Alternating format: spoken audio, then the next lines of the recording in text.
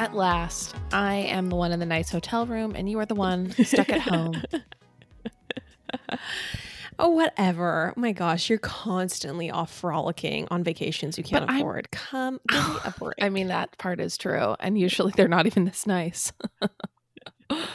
This is not even that nice. Although, actually, let me just say, walking into an exquisite hotel that, honestly, like, you didn't pay for, I'll be honest, this is a corporate trip. So my corporation is paying for it. There's nothing more exquisite feeling. Any sort of luxury that doesn't hit your credit card is the deepest luxury that you can experience. Right. Absolutely correct. Yeah, I will have more to report on my work trip next week, I'm sure. Yeah, so should you explain to our listeners where you are, not just some ambiguous luxury hotel? I suppose. So I am in San Francisco for this week for a work summit, and the days are packed. So got a lot to do, got to wake up early and record this lovely podcast. Yes. A lot has happened this week. So I feel like we really need to get into it. First, before we get to the second part of our Scientology Tom and Katie deep dive, we have to get to some breaking news. So first of all, another marriage irretrievably broken, another dissolution on the horizon. Emily Ratajkowski and her husband are divorcing. Oh my gosh. I mean, this is not a marriage, though, that I was like, I believe in love because of these two. Like, this was not a Tom Hanks and Rita Wilson situation. Right, for sure. No, I think that this is ultimately a lesson for people. Okay, because the rumor is that he's cheated on her. Yes. Okay. Yeah. So that's the word on the street. Yeah. And everyone's like, how could you cheat on Emily Ratajkowski? How could if you're cheating on Emily Ratajkowski, no one has any hope. Listen, ladies, here's the truth. Do you want to hear my sermon, Chandler? Yeah. No, I think I know what you're saying, and I'm right there with you. It'll be under 60 seconds. Okay. Maybe even under 30. Literally, it has nothing to do with you. It's all about the guy. It's all about their issues, their inability, to be happy with one person, their need for validation. Right. I mean, yes, relationships are two-way streets. And if you neglect your partner, I think that does create vulnerability. So I'm not going to say that anytime someone cheats, it's just always that person's fault. I think every story is different. But ultimately, 99% of the time when a man cheats or when anyone cheats, it's them dealing with their own demons. Okay. Right. And I think this is another great example of the fact that it doesn't matter how hot you are. It doesn't matter how rich you are. It doesn't matter how sought after you are. If a guy's going to cheat on you, he's going to cheat on you. If you look at scenarios like this and think, wow, no one, like if she gets cheated on, like literally anybody will, like you're saying, like you're putting a lot of that on the women, on like, or, the other person in the scenario, that it's on you to keep your partner from cheating, which it just actually isn't. Right. And also here's another thing, another staunch defender of the female gaze moment. But I just want to say that, marrying someone who you're distinctly hotter than is not an insurance policy against infidelity. Right. Okay. Right. So someone call Geico and let them know that they can't be, advising women to just marry, a few tiers down in levels of hotness to steel themselves against heartbreak. That's not how it works. You're better off dating a guy who's already had a great time than dating a guy who has issues there. And, what do you mean by issues there? I just think that ultimately, like, you get into murky waters when you're with a guy who experienced a lot of rejection and then maybe like becomes super loaded or something. And all of a sudden, he has a lot of unsown oats. I'm sure that type of person, maybe if that's been their experience, would have a lot of warped ideas of women, like incel vibes. Right, exactly. And I think too, it just comes down to confidence. Like, you should just try to date someone looks, because you can have people of all different like looks that have varying levels of confidence, but it just comes down to like confidence. Are they like a very secure person on their own? Right. Absolutely. I totally co-sign that. It's all about dating someone who's secure and confident, and you can never 100% protect yourself. You know, you never know 100%. You hope you do, but you know, you just never know what life will bring you. Right. And I think that ultimately the key lesson though is like, I literally think the key lesson is to just date someone who has independent confidence and that doesn't depend on you for like truly all of their validation. I mean, it's very normal to want validation from your partner.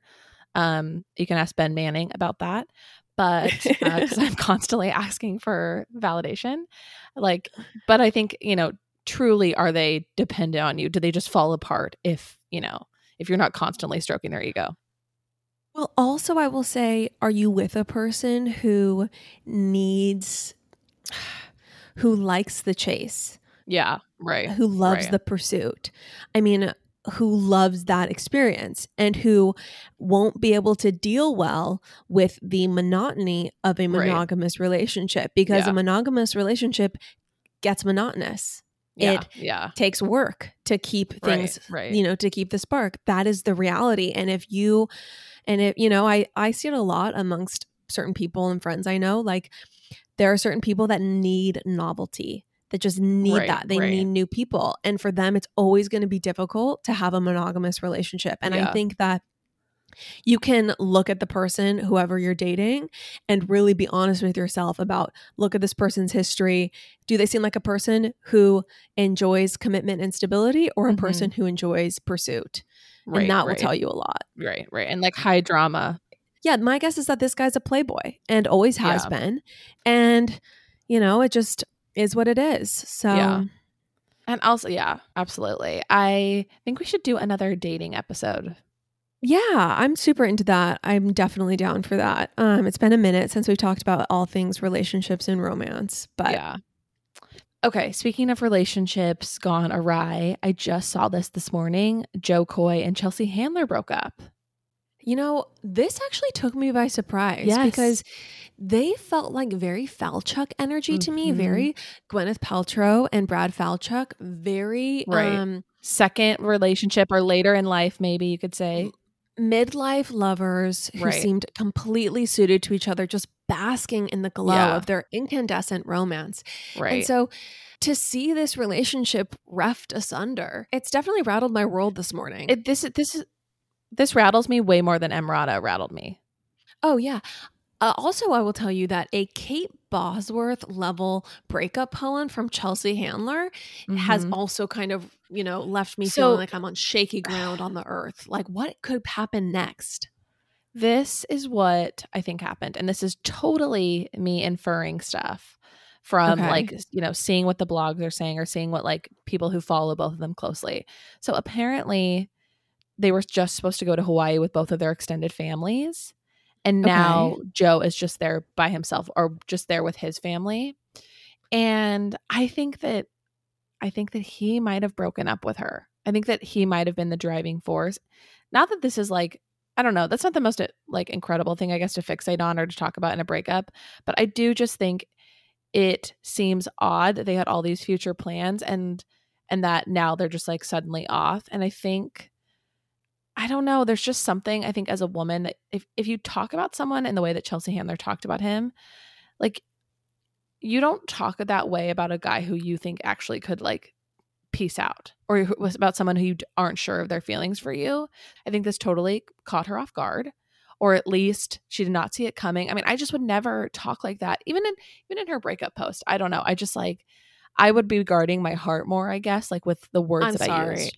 I totally disagree. I think there's no way he broke up with her. Because if a guy breaks up with you, there's no way you can get to the space of basically within the same week writing about how this man blew your heart open with love. And because of him, your life experience has been changed forever. Absolutely not. I think that she must have broken up with him. Okay. I don't know. I mean, these are like the apologetic words of someone trying to make the other person feel better. Yeah, I know it's an excellent point. I can't imagine talking about someone like that on my podcast or on Instagram who I didn't feel totally like sure of with my future. And maybe I'm just more like, you know, guarded with my heart than she was. But yeah, interesting. Well, come on, listen to this. the end of her Instagram post says, "So please continue to root for both of us because you never know what life will bring. And let's first start by all going to the theater on August 5th to buy tickets to Joe's new movie, Easter Sunday in Filipino Pride." Like, are you kidding I feel like me? she's an expert PR person who's used to being in the public eye. Like, celebrities wrap up their breakups very well. So I don't know. I would say given the depth given the depth of their romance as it seemed to us over the interwebs, it's very unlikely to me that she would have been able to issue such a statement. Like, it doesn't, for me, it doesn't matter. Yeah, I mean, but why? I mean, I don't know. For some reason that just doesn't feel real to me. But yeah, it is a very, like, I've moved on, I've healed from this, I've worked through it, like, energy caption, for 10 days out or whatever. Okay, and let me also ask you a question. You plan a group trip with someone. You break up with them and say you can't come on the trip, or you break up with them and you say but you go to should still Hawaii, go. but please, Just you go. should still Just go. go. Have your fun with your family. Like, oh, really? I'm going to break up with you and still go on this trip?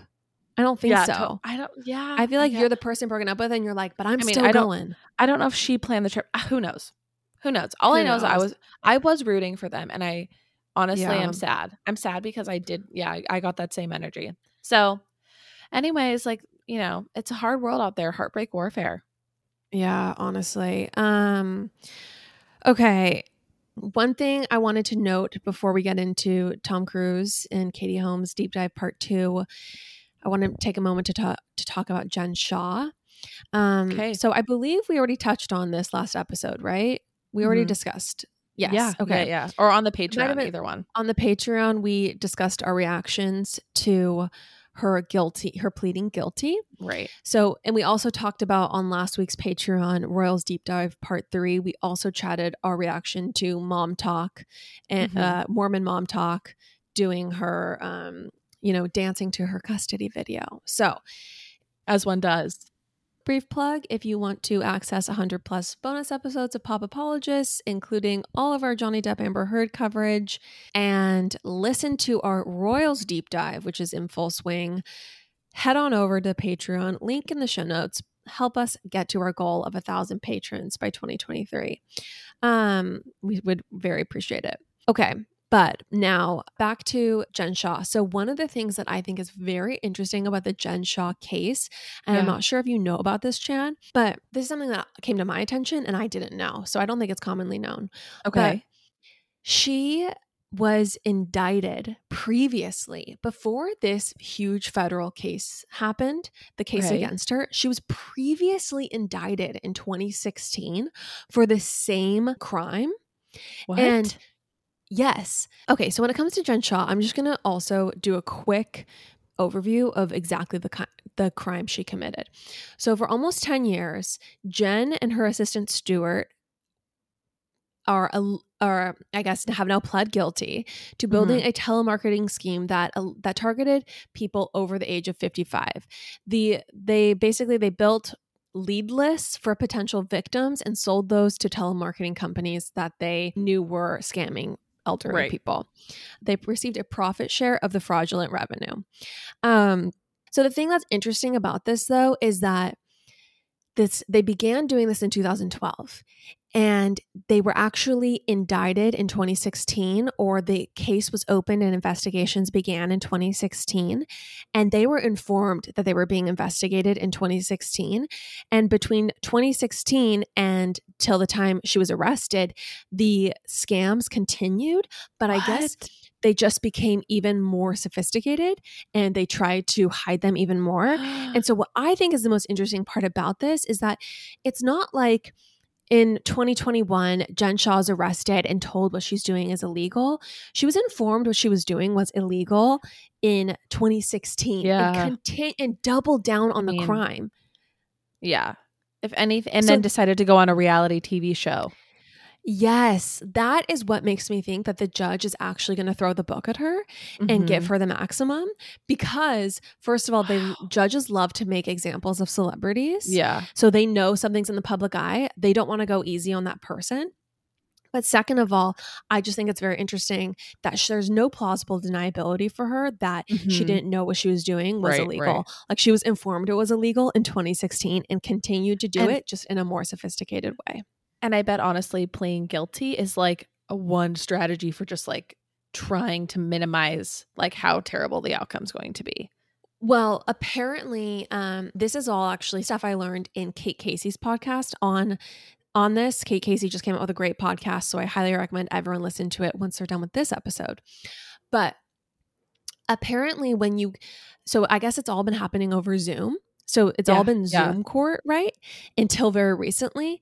And what the attorney said on Kate Casey's podcast was like, when you actually go sit in a courtroom and a judge is looking down at you and you see the empty jury box that's going to be filled with peers judging you, and you see the evidence brought before that the U.S. attorney has, everything becomes very real. Totally. And all of a sudden, I think the reality of what she was facing came crashing down on her. And also the very real, knowing she was guilty and seeing, okay, well, at least this way I can potentially have life after this. And I'm not going to go to prison for forever. 30 years or 50 years. Wow. So it's really pretty crazy stuff. Sad. It's also just, I think she's a soulless person, in my opinion. It's classic mental illness, narcissism. Yeah. Okay. What else is on the list? Should we get into Scientology? I'm kind of dying. I feel like you left me on a cliffhanger last week, so I think we should just get into Tom Cruise. Can I talk to you about a product that you love, that Courtney loves, and that I love? Please. Early Bird CBD gummies are so phenomenal, everyone. They are the perfect 2.5 milligrams of THC and 12.5 milligrams of CBD.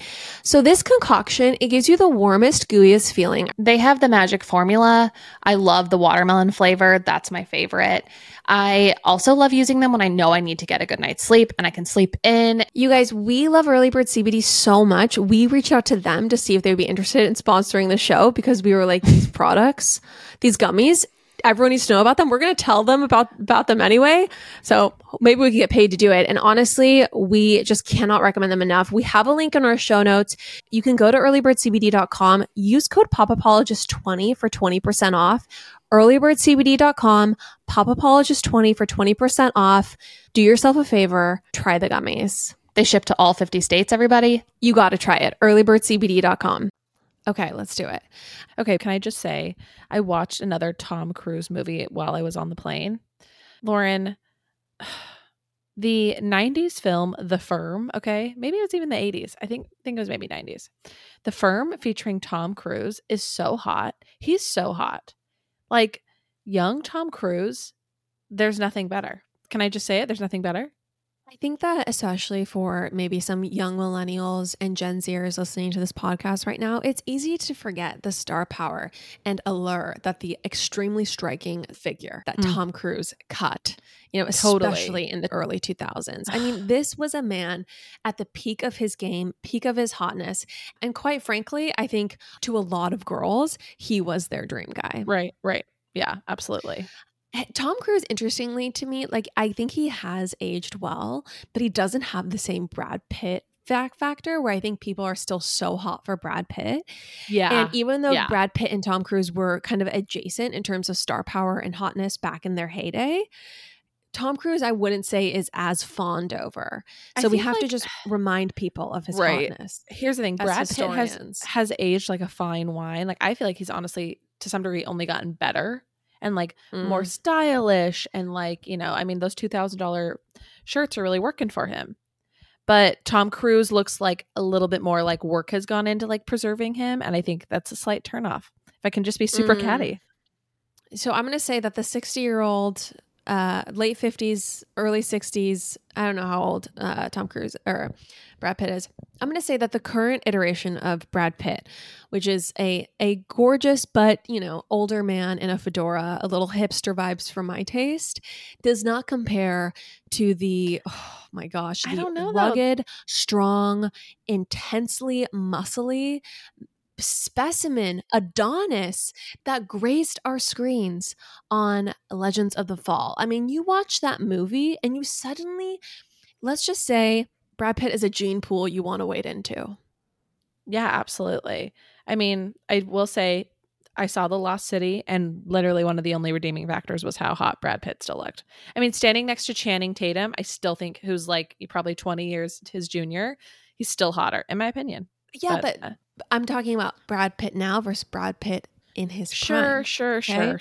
Okay, they're just, but to me, that he's still a 10. All of them are 10s. Agreed. I wouldn't say Brad Pitt's a 10 to me, but yes, Okay. he's very attractive to this day. We're getting in the weeds though. Let's go back to Tom and Katie. So in 2003, Chandler, Katie's path crossed briefly with Mimi Rogers on the set of Dawson's Creek. Okay. So Chandler, do you remember who Mimi Rogers was? That is Tom's Tom first Cruise's wife? correct. His first wife. Apparently, she was in the makeup chair, and somehow the conversation turns to Jerry Maguire. And Katie made a motion to stop talking. And once Mimi Rogers had left the room, Katie told the other women in the room that Mimi was Tom Cruise's ex-wife. And then I guess one of the actresses in the room reported that Katie then launched into a big spiel about Tom Cruise being married to Mimi Rogers, Scientology, Nicole Kidman. She apparently knew everything about him. What? She said, I have had a crush on him since I was 15, and his posters were on the walls of my bedroom. She apparently could not stop talking about him. And this was way before they got together, but she was certainly ready for him. This is a direct quote. So in April 2005, Katie Holmes does an interview with 17 magazine. In it, she talked about her engagement to actor Chris Klein, saying that I think every little girl dreams about her wedding. I used to think I was going to marry Tom Cruise. Wow. So apparently Tom's handlers got wind of the article and decided to bring Katie in under the guise of interviewing her for Mission Impossible 3. But really, they had her in mind as Tom's next girlfriend. After the meeting, everyone was smitten with Katie. She was beautiful, poised, and most importantly, impressionable, they thought. Katie was approved by Tom and his handlers, and then their relationship took off. Katie ended her engagement to Chris Klein, and then 2 weeks later, Katie and Tom went on their first date. So one thing I want to note, is that someone sent in the DMs and said that they witnessed one of these contracts and worked in a PR agency that was sent over to a possible young actress to be his next wife. So really? Yeah, and not only did it include money, but it included film roles. So wow, that's just hearsay, some Dumois-ish, but just letting y'all know. Say really quick that I think having handlers sounds kind of nice. That's all. Yes, I would like to be handled wherever I go. I would like everything handled. Right. Okay, so speaking of luxury, their first date was extravagant. They ate sushi on his private plane. I wonder if they just had sushi on the tarmac or if they were actually flying the plane while they were eating the sushi. Plain sushi, sorry, choose any other dish. I don't know. Plain sushi just sounds like salmonella. Even I guess it could have been fresh, but no thanks. Apparently, he then took her out on his motorcycle for a ride around Santa Monica. And afterwards, he surprised her with a limo full of flowers and chocolates. Wow. Katie fell for Tom very quickly, Chandler. How would you do with a bunch of grand gestures like that? Super well. I know I do super well with grand gestures. No problem. I think that the only way grand gestures are creepy is if they come from someone who you're not into, because then all of a sudden it's like you're so overwhelmed by the gestures, knowing you can't match the person's energy. But otherwise, it's been a minute since I've had any sort of gesture of really any magnitude, let alone a limo of flowers and chocolates. The last big grand gesture was honestly probably Ben flying to San Francisco for our second date. That's it. That was it. Yeah. It's been a minute. Mm-hmm. Okay. So they were both doing press for different movies at the beginning of the relationship. Katie was promoting Batman Returns and Tom was promoting War of the Worlds. They ended up joining each other on a lot of their appearances, but seemed to talk less about the movies they were in and more about each other. The tabloids quickly gave them their celebrity couple name, Tomcat. Things are strange from the very beginning. In May 2005, less than a month before they start dating, Tom appeared on The Oprah Show. And yes, this is the infamous couch jumping interview. So let me play that. You and Katie look at this, look like you were having a a very good time. And I have to say to you, I've known you for quite a while, and we've spent some hours together. And you are such an intensely intense, but an intensely private person. And then now you are just out everywhere, kissing and hugging. Honest to goodness, I was on the dance floor. I looked over and I saw her doing this to you. She was doing that to you. And you all were like, I go, what has happened to you? What has happened to you? Something happened to you. Something happened to you. I'm in love. Wow. I'm in love. And there's one of these things where it's like, you want to be cool. I was like, yeah, I like her. She's cool. That's not me. That's not how I feel. So what happened? I don't know. I thought it was, okay, so did it start with, is it true that you called her for a meeting for something? Is that true? We have to get into details of everything. Yes.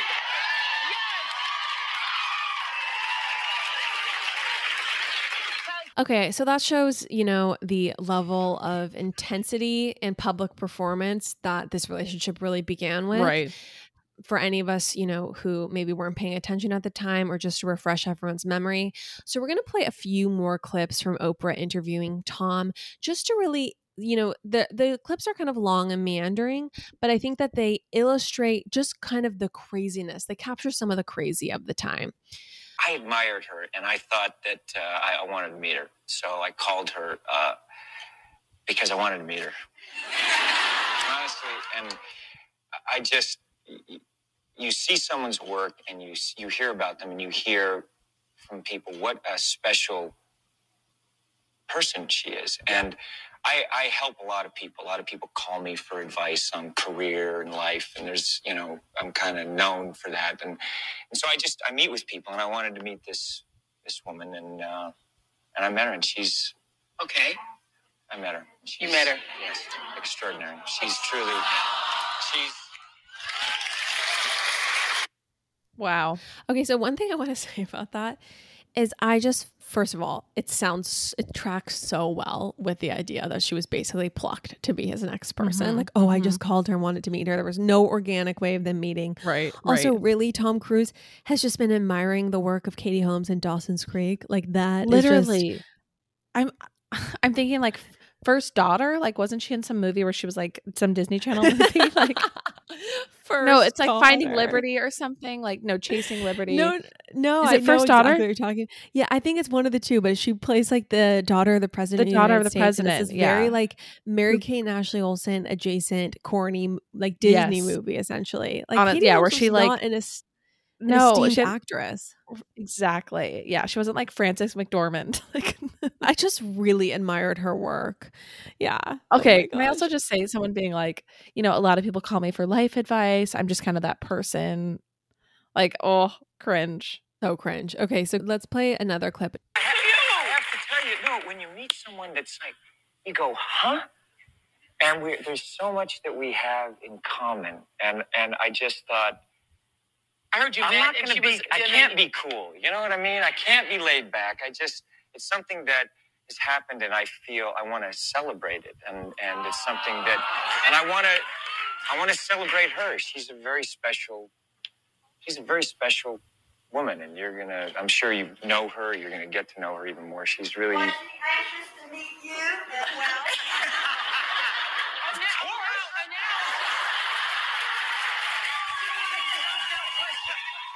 The way the audience just erupts. I know.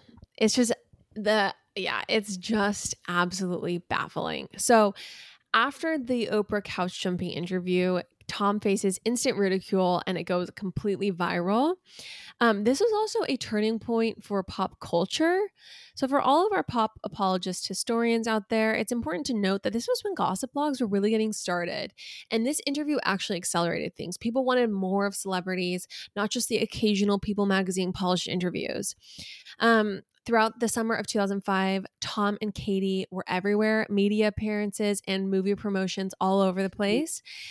In August of 2005, Katie presented Tom with the Generation Award at the MTV VMAs. So I'm going to play that really quick. The first MTV Generation Award to an extraordinary artist. Do people really want the truth? The truth is that most of us first met this man when he was dancing in his underwear and feeling the need for speed. Anyway, it's actually quite jarring to watch her as she delivers the speech because her face is just completely overwhelmed and overcome with like the most blistering of love and smiles. It's really, really interesting. There's an extreme sincerity from the both of them and like unguardedness and with their love, which is crazy to see from a celebrity. Katie has drunk the Kool-Aid for sure. So she appears on the cover of W Magazine in August 2005. And this interview is just completely bizarre. Katie seemed to be completely unable to talk about anything other than how much she loves Tom. And this interview happens only 6 weeks after they've met. Okay. And the way that I highly recommend, if you guys, it's not that long of an interview, but go read the August 2005 W Magazine cover with Katie on it, that interview. It is really, really strange. The way she talks about Tom, it's not even necessarily in a sweet way. It feels very rehearsed and robotic. Oh, weird. Also, she has a Scientology handler there present at all times to deflect questions that seem critical or probing. So I'm gonna read a little bit from the interview to give you an idea of what I'm talking about.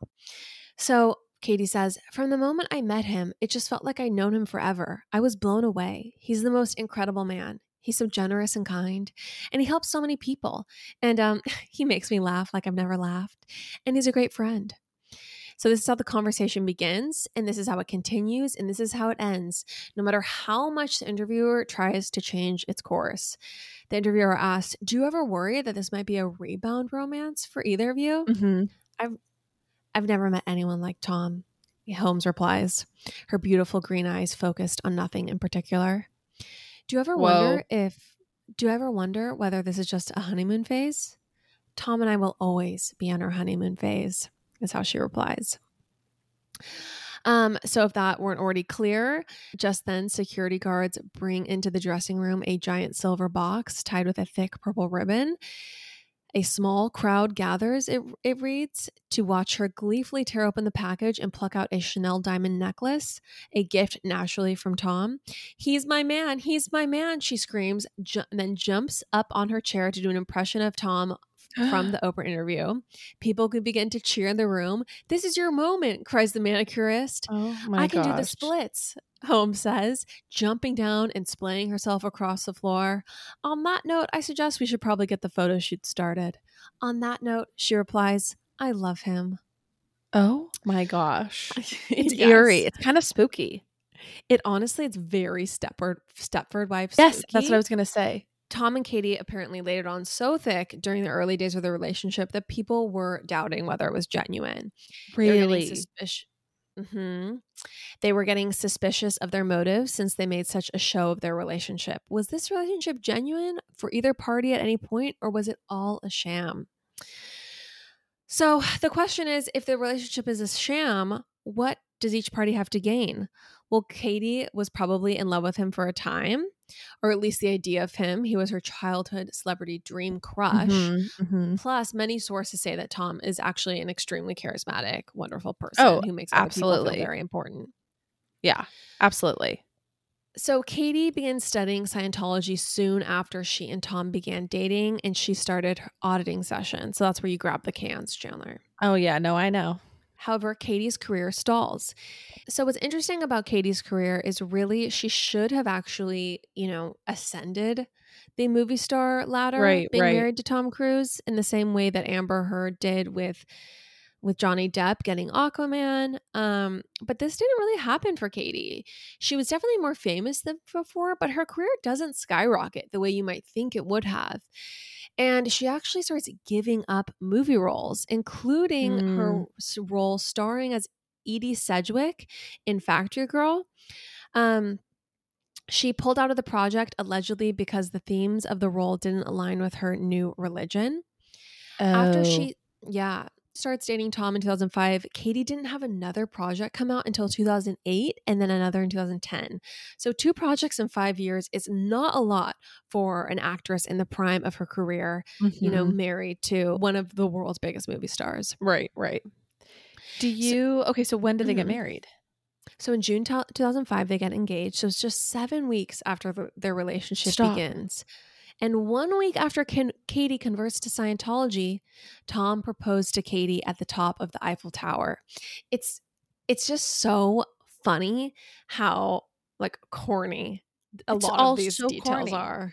Yeah. Like, I love the idea of a grand gesture, but if you're going to spend, a couple grand at least, if you're going to spend 5 to 10 grand on something, don't make it a limo filled with chocolate and roses. Like, please, I beg of you. All of these romantic gestures are like what you would write in your journal as like an 11-year-old, like, what I hope my future husband will do for me. Propose at the top of the Eiffel Tower. It's literally the romantic ideas of the most basic of bitches. Right. There's just like absolutely no taste, nothing interesting about any of these details, except for their banality. So he proposes with a 5-carat yellow diamond. He also apparently read Katie a 2-page poem that he wrote for her. Whoa. No thanks. Pass on that one, but I'll take a hard pass on coffee shop poems from your beloved.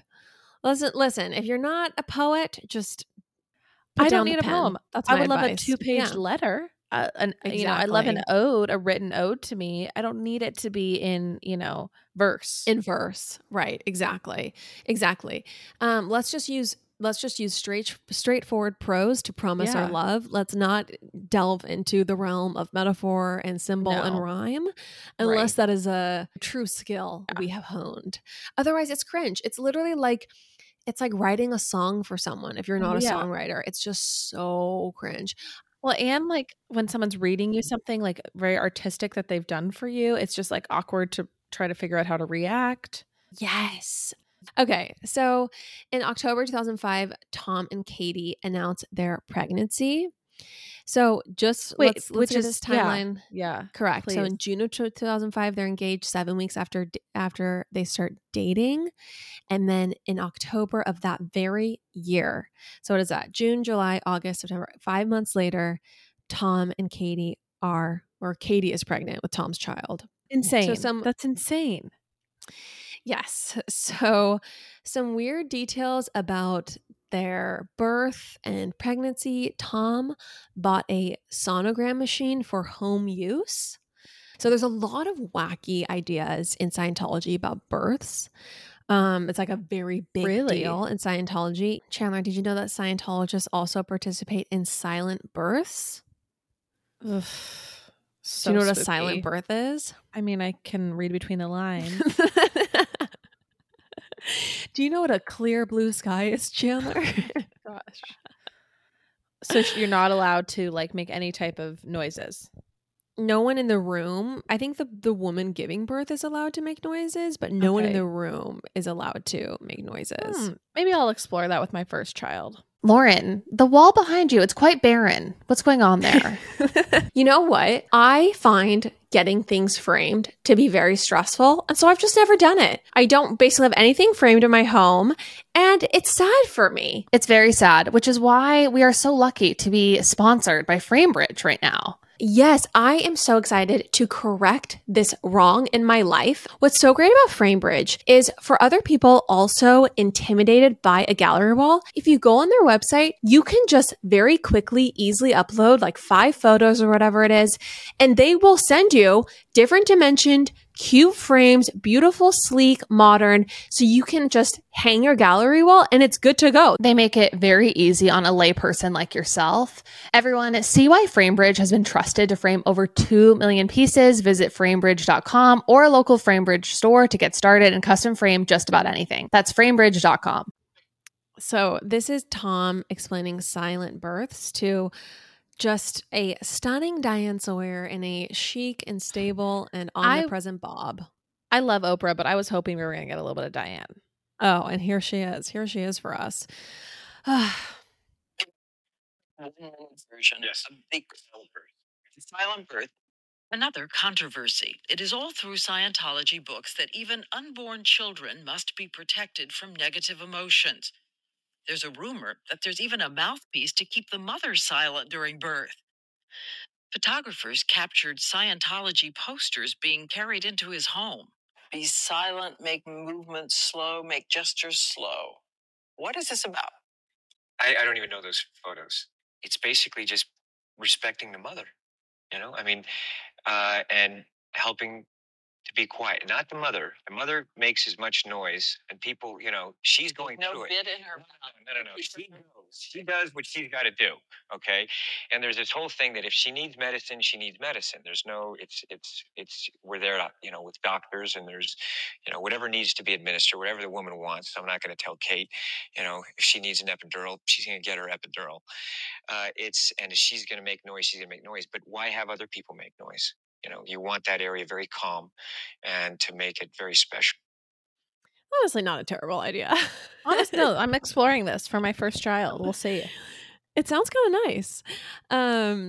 Okay, so in April 18th of 2006, Surrey Cruz is born. Wow. This rocked the world. I remember this day.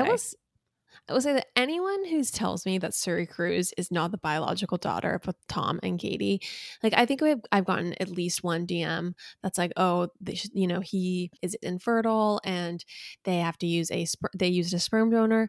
Like, do you have eyes? Right. Is your vision working? Because this is so clearly the spitting image of Tom Cruise, that child. Right. And then in November of 2006, so after Surrey's birth, Tom and Cruise get married. They get Tom married and Katie, you mean? Oh, yeah. Tom and Cruise. Tom and Cruise. So, of course, Chandler, they get married in Italy at a castle in front of more than 150 guests. Leah Remini was there, J-Lo, the Beckhams. Wow. There was a performance, of course, John by Legend, Andrea Bocelli, as well as a performance by Tom. He sang, "You've Lost That Loving Feeling" to Katie, a nod to him singing in Top Gun. Oof. The Tom show continues. Yes. So for those who don't know, Andrea Bocelli performed at both Brad and Angelina's wedding and Kim and Kanye's wedding. So he really makes the celebrity wedding circuit. Tom allegedly gifted Katie with her own Gulfstream jet as a wedding gift. Okay. So that's a grand gesture I can get on board with. Yes. Not corny at all. For the record, I don't think that's corny. I would happily accept that. Okay. So throughout their marriage, Kate doesn't work very much and really kind of goes quiet during these years. So from 2006 to 2012. However, right in 2012, after 5 years of marriage, Katie blindsides Tom with a divorce.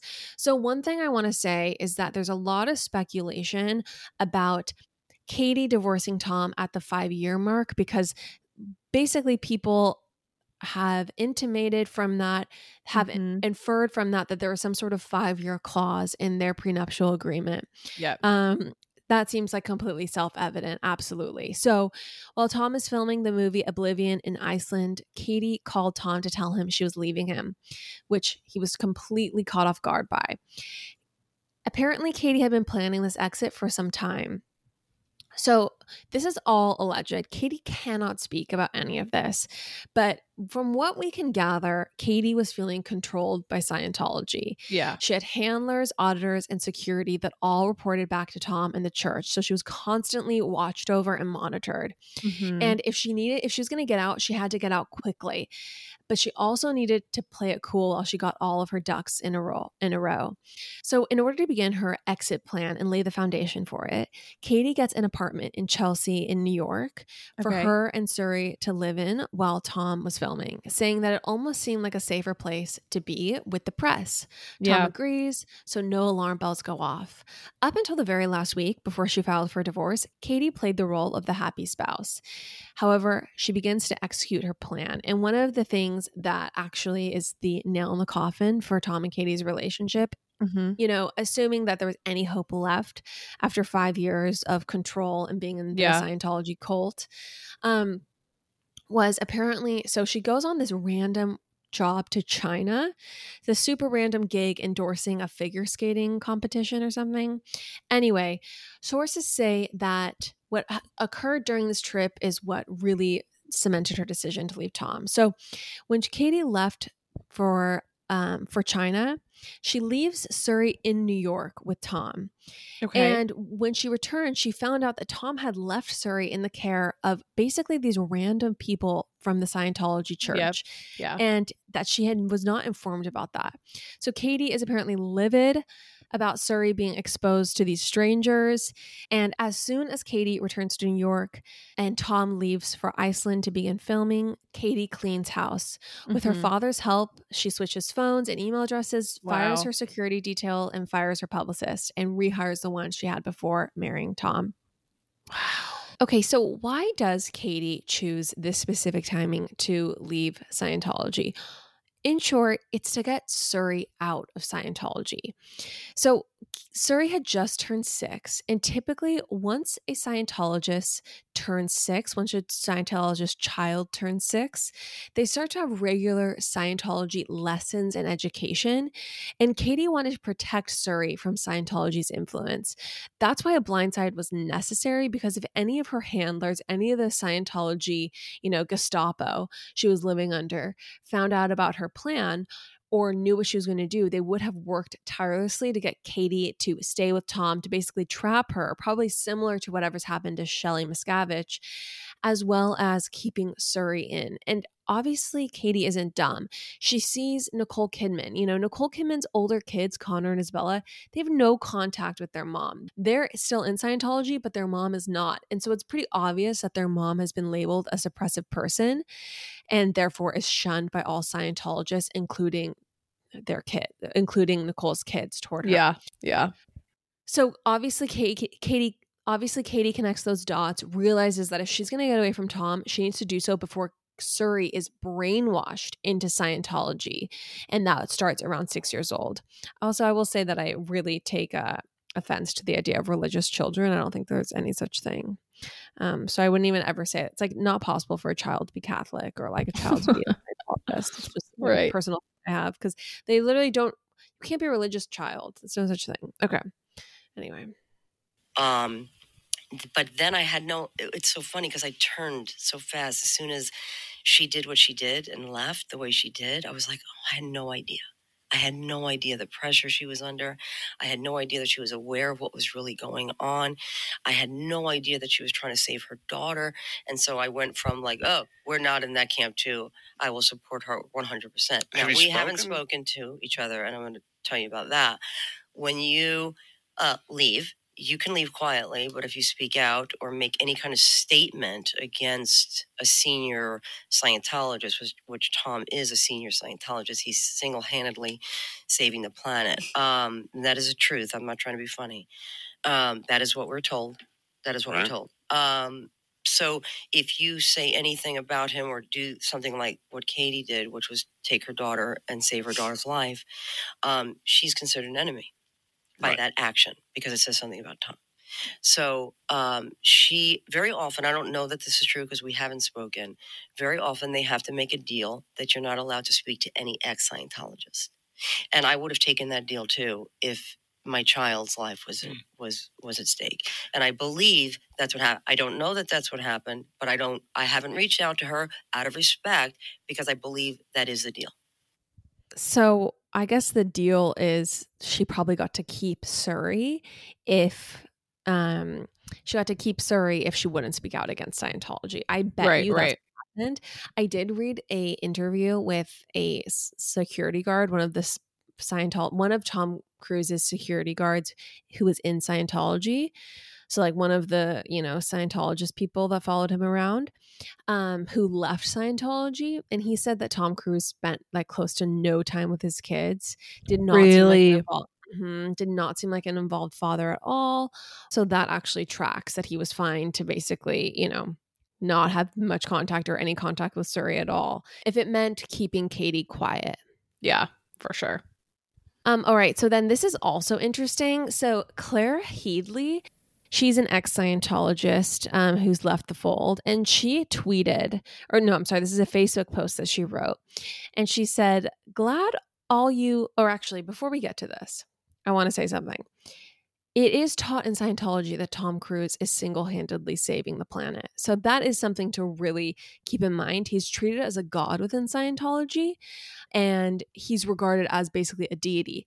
So I think that part is super fascinating and just truly, utterly bizarre. This religion loves short men. Let's just put it that way. It's so true. Okay, so this is what Claire Headley has to say. And Chandler, she's really talking to you. She says, glad all you Top Gun fans are enjoying the new movie. Personally, recent posts about this new movie only serve to remind me of Tom Cruise and his crimes against humanity. Extreme, you may think. Destroying families is a crime against humanity, my opinion. Ask yourself, when is the last time talked to his only biological daughter, Suri? Remember Katie Holmes and her extreme efforts to break free of his and Scientology's control? Tom Cruise promotes a dangerous cult that destroyed my family too. The same cult that almost cost me my marriage and my life. The same cult that forced me to have 2 abortions, in which I fled from in 2005 with the clothes on my back and $200 in my pocket, to which they tracked me down across state lines to attempt to prevent my escape. Thank God they failed. So no, I will not watch the movie, nor will I ever support or approve of this scam of a man. Trust me, Tom Cruise knows exactly who he is supporting and the abuses that organization perpetuates. I worked with him while I was there. No doubt my post will likely disappear with Facebook algorithms. I feel better saying it nonetheless. And thank you to my friends who understand. You know who you are. So Leah Remini retweets this and says, thank you to my friend Claire Headley for your courage. You have continued to speak out despite the nonstop attacks from Scientology. And as Claire says in her post below, Tom Cruise knows exactly what goes on in Scientology. Don't let the movie star charm fool you. Dang. So, yeah. And I do think that's probably one of the worst things about Scientology is the suppressive person doctrine, is the part where it's very FLDS. It's very, Jehovah's Witness. I think they have the same thing, where if you leave the fold, you are not allowed to speak to the person who left. And that is just, can you imagine if like our parents didn't speak to us anymore? Like the wound that would cause would be so, it's like primordial. Yeah. Describe it. I think and it's also, I feel like, such a natural urge to want to talk to your kids. So the idea that you would choose your religion over talking to your kids is crazy.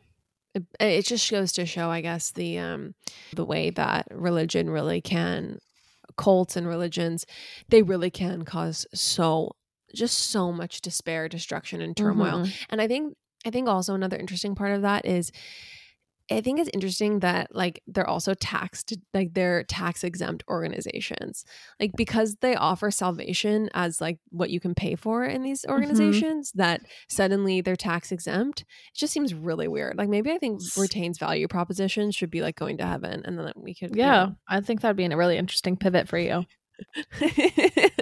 Okay, so the divorce agreement, they worked through their divorce in record time. They reached a settlement in just 11 days. Apparently Katie's father, a divorce attorney, drafted an ironclad prenup before they got married, which stipulated that Katie wouldn't go public with any new relationship for 5 years after a divorce. Katie receives $400,000 per year in child support from Tom, but no alimony. Rumor has it that part of the quick settlement required Katie to sign an NDA prohibiting her from speaking out against Tom or Scientology. Okay, NGL, not gonna lie, that's not that much. That's like extremely low. I know. It's like really nothing. I mean, for a celebrity she's used to going on sushi dates and planes. $400K a year is like what? No alimony? I think she must have just been really starry-eyed and signed away her life at the beginning. Yeah. So I guess that's another thing that really goes to show that she was so self-sacrificial, getting Suri out. I mean, I'm sure she felt like she was living in a prison too, but right. But also, it was worth it for her to get out. Yeah. Even if it meant like, doing away with the lifestyle. So where are Tom and Katie now? Tom has been working steadily since the divorce. He's been linked to actress Haley Atwell. She starred as Peggy Carter in Captain America. But it doesn't seem to be a serious relationship. Katie is currently dating musician Bobby Wooten and lives in New York City with Suri. Suri is now 16 years old.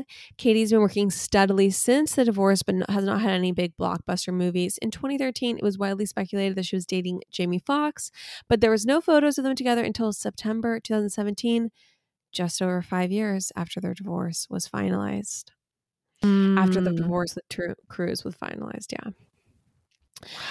There are no recent photos of Tom and Suri. The last public photos are from when? 2012, the year of the divorce. Pretty juicy. Yeah. Chandler, thank you so much. Any final thoughts on this couple? This makes me feel a little sick because I really did enjoy Top Gun, but he's like a freak. You know what I will say is I was looking at all these like photos of Tom and Katie during their heyday, and I'm really surprised that they let a girl taller than Tom fly through the radar, like that they approved that, because in all Nicole the photos, I guess, yeah, these ladies make him look like a total shrimp next to him, and you would think for a celebrity man where image is everything, that would have been like a key thing on the list. Like she has to be, you know, he under has 5'4". But anyway, he has enough confidence for sure. Yeah, apparently, like on the list of things they're looking for in a future wife, like she couldn't have any sort of like sex tape or any nude scenes. Like there's all these like very puritanical restrictions amongst the Scientology people who, you know, helped figure out who his next bride would be. Wow. I'm curious about this new girl. Yeah, I mean, I think that the time, you know, we're kind of out of that 90s, early 2000s, like minivan majority time. I don't think people care as much about. And also he's older. So it's like he's out of his really like parental years too. Right. And so I think like when you're a celebrity, probably between like, especially a guy between 35 and 55, maybe it's more important, or 50. Yeah. But I don't think that anyone cares anymore if Tom Cruise is single. Right. Yeah. It's true. Interesting. Well, thank you, Lauren, for covering this. I do what I can. You guys, this week on the Patreon on Friday, do you have to tell you that we are going to be answering the questions you've asked anonymously. Chandler, did you see what a freak people are on these questions? Yeah, I saw that. Trust me. How could I not see that? Yeah, crazy. We'll see what we answer. Money, sex, relationships. I mean, everything is on the table for Chandler's life. So she's going to be disclosing everything you want to know. Oh, yes, of course I will. Anyway, so no, we really will be revealing all. So head on over to the link on the show notes to join the Patreon. And thank you so much for listening to Pop Apologists. We'll catch you next week. Thanks, y'all. Bye. Bye.